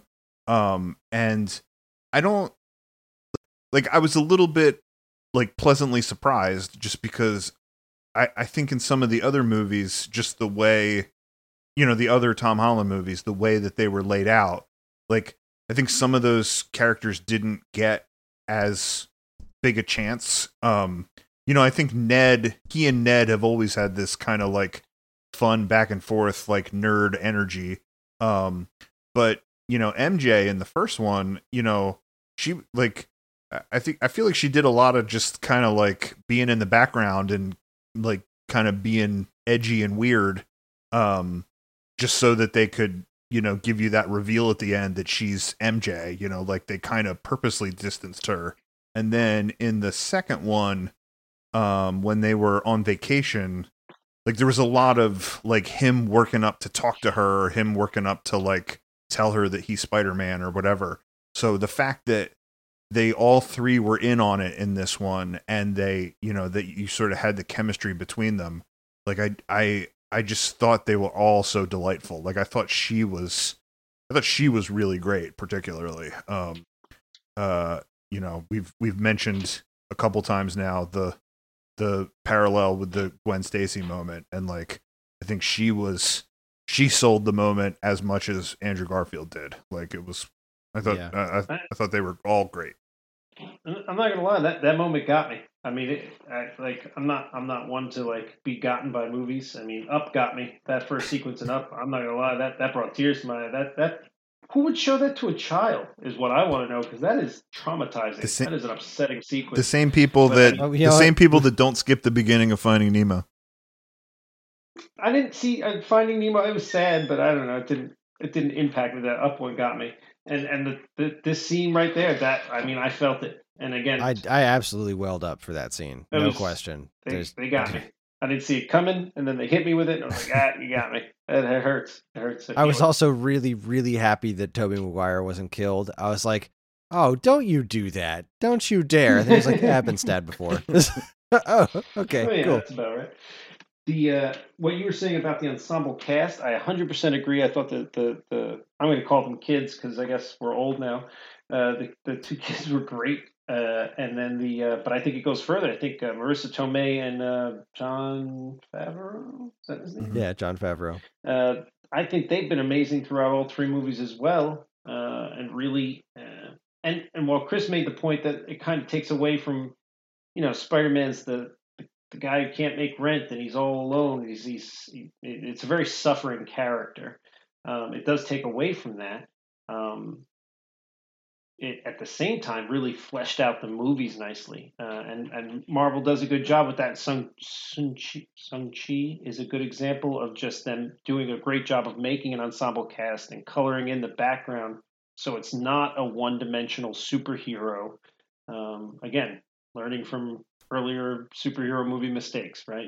You've got a whole world that this person is taking place in, and filling in those. I don't want to say B characters, but the surrounding cast is. If you don't have that, if it's not fleshed out, if it's not colorful, if you don't care, then you're back to making these the terrible superhero movies of yore that were just flat and unmeaningful. I said Oh crud, lost it. I said too at the beginning of this, at the beginning of the podcast, how I was sort of like annoyed with myself that I didn't expect bigger, that I thought that some of these would just be cameos and that I didn't expect them to up their game. But like, I think it's also been cool that with each of these Tom Holland Spider-Man movies, the I don't know what to call this trilogy, the like home trilogy, the Homecoming, No Way Home, no, Homecoming, Far From Home, No Way Home. I don't know. Yeah. I don't know if we want to call Home it the home movies, whatever it is. But like each one of those has progressively, I guess, gotten cooler in terms of like how they've integrated this bigger world into the story. Like, when the first one came out, when Homecoming came out, there was a friend of mine on social media that was like, why do I want to see this? Like we just saw two other Spider-Man movies not that long ago. Like, what's going to be different about this? Why should I care about it? And like, I sort of initially thought the same thing, but then when I saw it, and like, I think we've already covered that, I think Tom Holland is awesome, but then also, the way they tied that whole Vulture crew into the salvage from the battle in New York and the like, weird alien weapons and stuff like that like, they pulled from this bigger universe, the MCU, and they rooted it in this quote unquote friendly neighborhood Spider-Man thing. It really worked in Homecoming. I think it took a even crazier step forward in Far From Home, where it was like you had to sort of retcon all that Stark tech and Stark employees and tie them to Mysterio and this whole like illusion thing that Mysterio was creating. Like, why didn't I think that the third one would be an even bigger spectacle to that? Like, why didn't I think that it was going to pull from all these things and tie them together in this crazy way?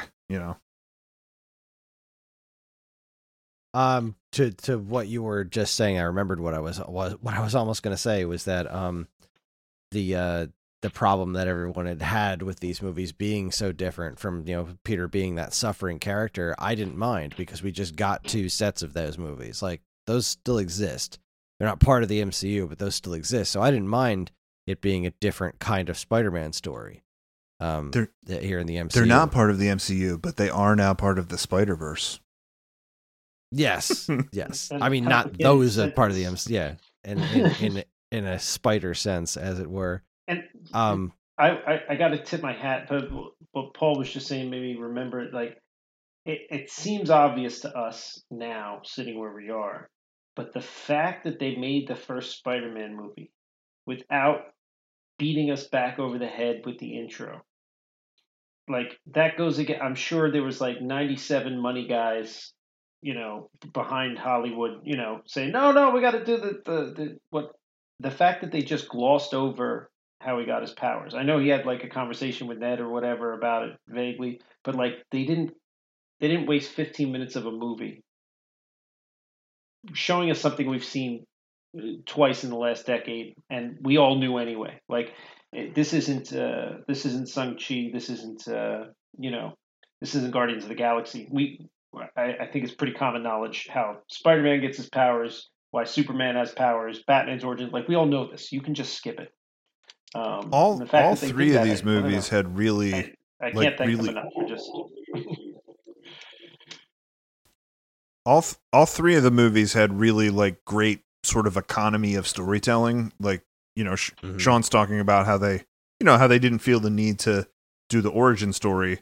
With this one, like, man, that movie just started. Like it picked up from where the other one left off, and it just started, and they whipped you back to his apartment, and they did that sort of like one tracking shot around the apartment where they sort of like had jokes infused to it, and they covered all your bases of like what was going on with MJ, what was going on with Aunt May, what was going on with Happy, and then sort of like into this like, oh my gosh, everybody knows that you're Spider-Man thing now, like it. None of these movies waste time with things you don't, exposition. It's like, how can we knock out the exposition as effectively as possible in a cool way, and then jump into the story of the movie? Yet it's still, I think the movie was damn near 3 hours long, which I'm not complaining because I enjoyed it. And you are 100% right. There was an economy of storytelling, but it still took 3 hours because they told us so much, which is wonderful. Again, not a complaint, just a wow. Really, really happy with that. All right, I got a couple of things that I wanted to hit on that we haven't touched on yet. One, I was really, really sad that they killed Aunt May. I understand why, because I feel like with that spell at the end, I don't know how you could possibly how it could work that Aunt May would forget that Peter exists or that he's Spider-Man or anything. I feel like that wouldn't work. And I guess, we've always kind of assumed that he had an Uncle Ben who died. They don't really go into his origin all that much. But I was really bummed that she was dead. Like, because I thought Marissa Tomei was great in that role.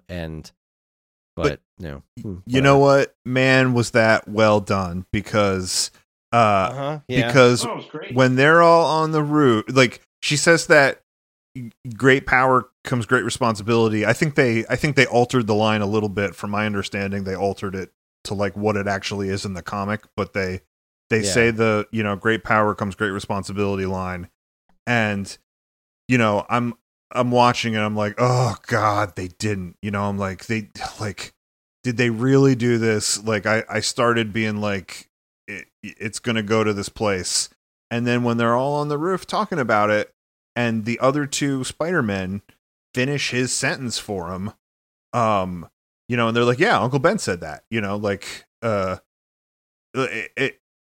It really tied it together in a nice way, and they didn't dwell on that phrase like they did in the Raimi ones.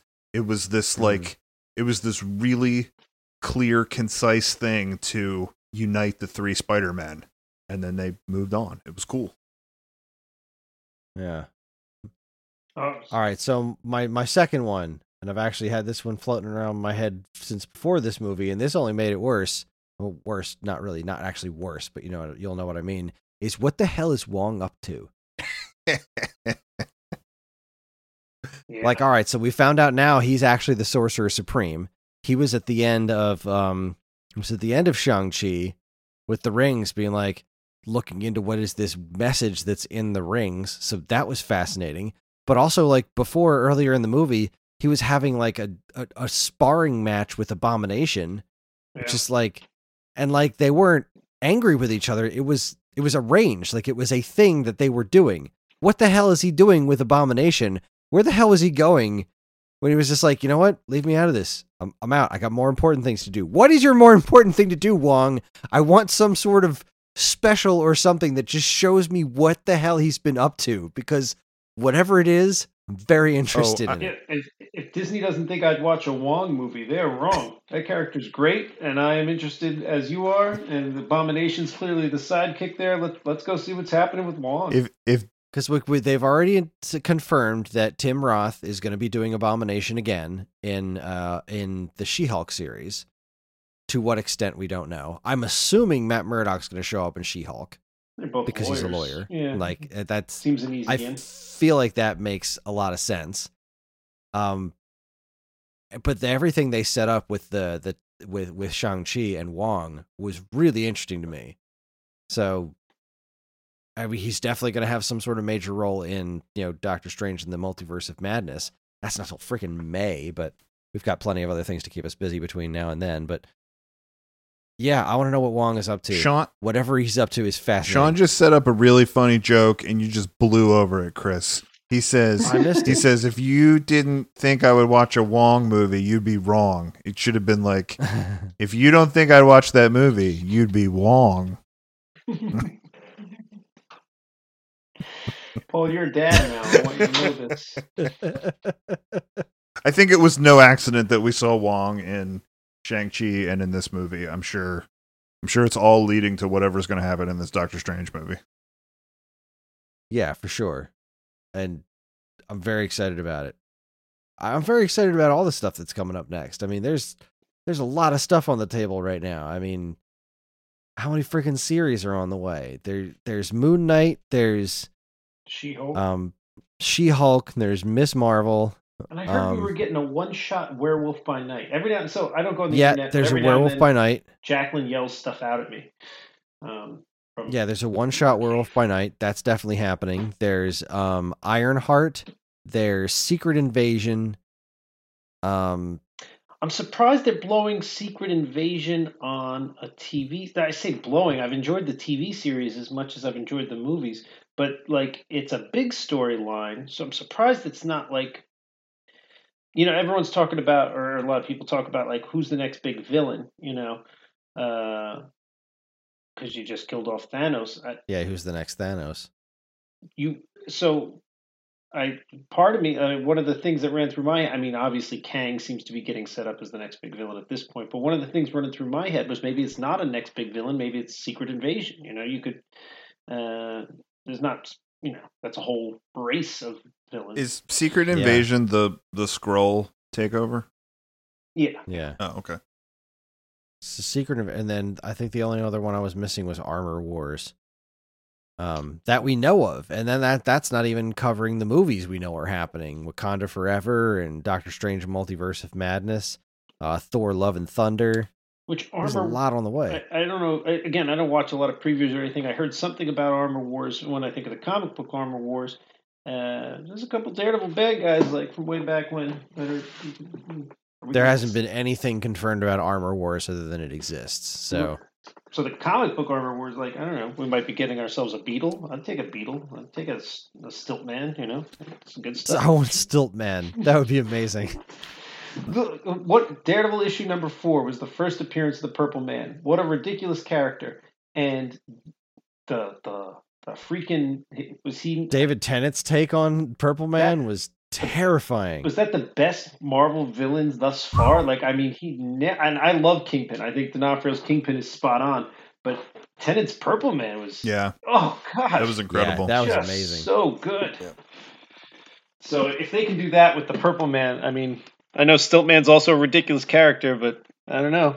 I'm excited to see it. I want to see... Yeah, I'd love to see what they can do with Stilt Man. That would be amazing.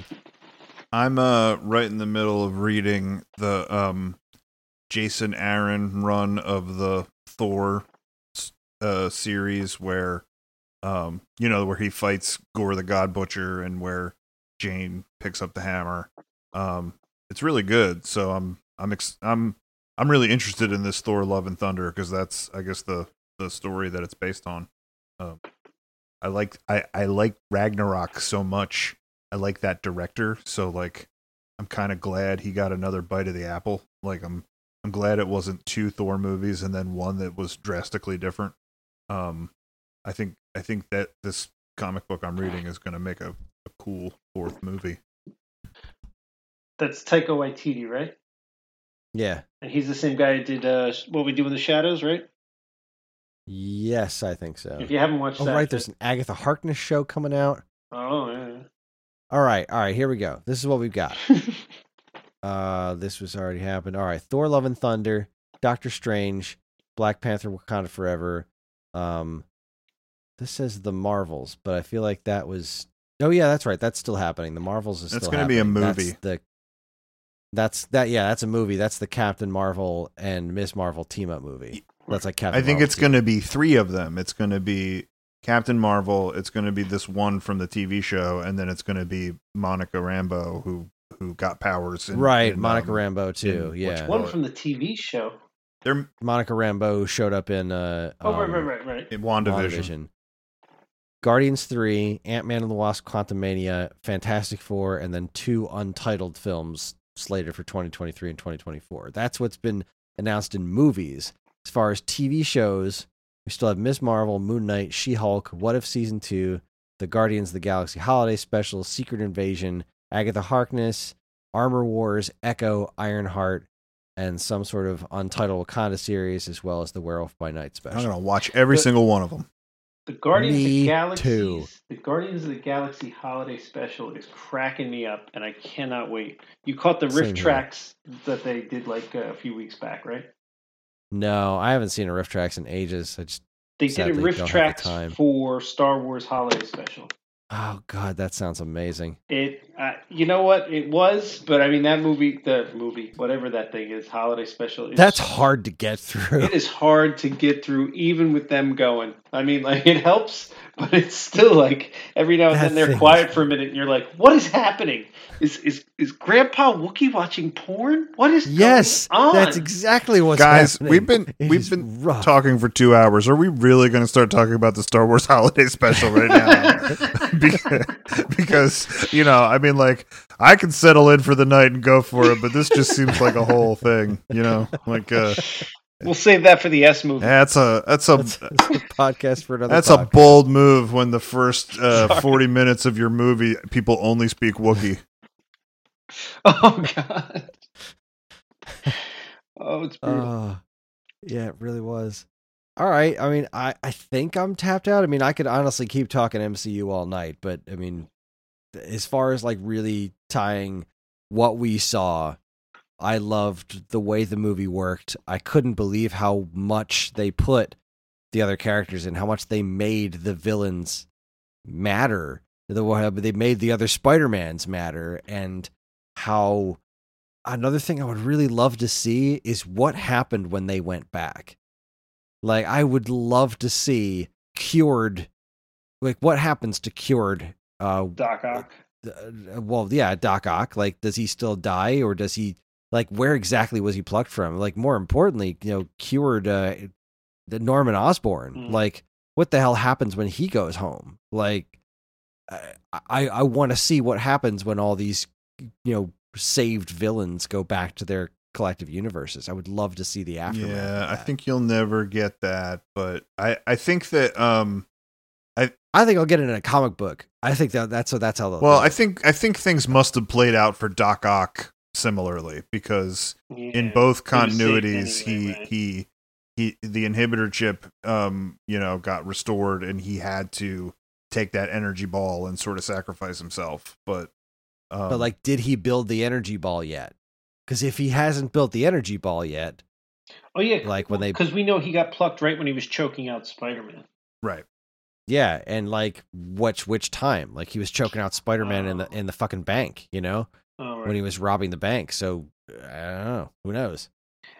So one thing about it seemed to me like I didn't understand that they spent time curing Sandman. Like, you didn't really have to do that. He was kind of on your side. Right? Like, he wanted to go home. He just kind of blew away at the end, right? Right. But I think he wanted to be human again. Oh, so all right. I mean, if he wanted to be human, but like the three Spider-Men in this movie took time to figure out a cure for him, quote unquote cure for him, but he Mhm. wasn't trying to stop them, nor was he in danger of dying because of his powers. And if anything, he would have helped them set off the like. There was that fight where they were trying to like, we have to cure the guys and then set the thing off, and the of course the lizard and the bad guys were trying to destroy the box.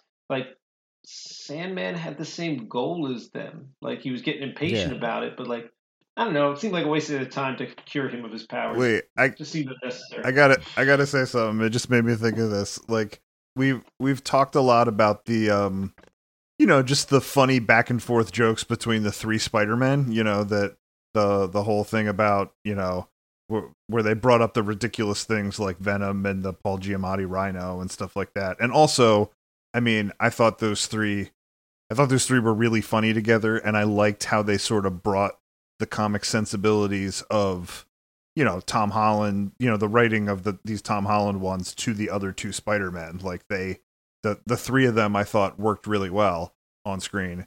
But we kind of haven't talked about the same back and forth that the villains had. Like I liked how Electro and Sandman were like, yeah, I fell into a vat of eels, and he's like, I fell into a particle collider, and it's like, yeah, I gotta stop falling in holes. Like, you watch me fall. Yeah. You watch me fall. Yeah, yeah. God, there was so much great stuff like that. Like when Andrew Garfield is like cracking Tobey Maguire's back. Like there was so many great scenes like that. It was this movie was a freaking masterpiece. And as a nerd, I'm so happy that we've been eating so well in the Marvel movie department. But we haven't I given wish- our thumbs up and thumbs down, so clearly I'm a thumbs down. I don't think anyone should. it was garbage. I hated it. It's trash. It's trash. Avoid seeing it at all costs. Nah, I loved it. I look forward to seeing it again, and I'm also looking forward to slipping into Star Wars mode for Boba Fett in a couple of weeks. So, just out of one fandom and into another. Oh, is that the TV series? Yeah, the Book of Boba Fett starts, I think, next week or the week after. I did watch 2 TV series and they were great. They weren't called Boba Fett. I don't remember. Mandalorian. Those were great. Oh, Mandalorian was magnificent. Well, All right. if I know I'm. You know what I said? I said we wouldn't go down the Hawkeye rabbit hole, and we won't. I don't know. It can be a post. It can be a post conversation for us, Chris. Yeah, post credit scene. Okay. Yeah. Oh, yeah. I don't want to talk to you guys about it. I haven't watched tonight's episode yet. It's good stuff. Give me more Yelena any day. She's fun. All right. How do we end this? We don't pick. We don't Yeah, have we to don't vote. Yeah, we don't have to do the vote. We already know what we're going to be watching, the history of future folk. So I guess I'll just read our spiel and then we're pretty much done. And So don't any last words? forget, Sean and I are going to talk about Geely. Yeah, you could jump in on that if you want, Chris, but we are talking about Geely. Yep, Uh, it's happening. our one listener who felt we wasted G already thanked us for revisiting All right. G. I All right. can't wait. It is going to be an action-packed episode. Geely and history of future folk. Like, Look, whenever you guys want to do that, I will happily edit it and post it. I can't see myself spending the time to watch the movie. I'm not going to lie to you, but you know what? I'll do my We're- best. When we record the other one, me and Paul just start recording like 20 minutes before you. after we talk about it, we're going to make you feel like you had watched it. So get ready. Your goal is to make the podcast longer than the movie. Well, if this hadn't been a 3-hour Spider-Man movie, we would have succeeded just now. But No, we've done that on this week's episode where we've dissected a half-hour episode of TV for like an hour and a half. So it's not as hard as it seems. All right. Well, if nobody else has any other final thoughts, I'm just going to wrap things up. Mhm. A Theater Near You is a part of the Geekade Podcast Network, and if you'd like to get in touch with us and you share your comments, movie suggestions, or whatever, you can send us an email at mail@geekade.com. We can also be found on most social media outlets and the official Geekade Discord server, all of which can be found in our show notes. Thanks for listening, everybody. We'll see you next time in the theater near you. Bye. Bye. Spider-Man does whatever a spider can. Spins a web any size, catches thieves just like flies. Look out, here comes the Spider-Man. Is he strong?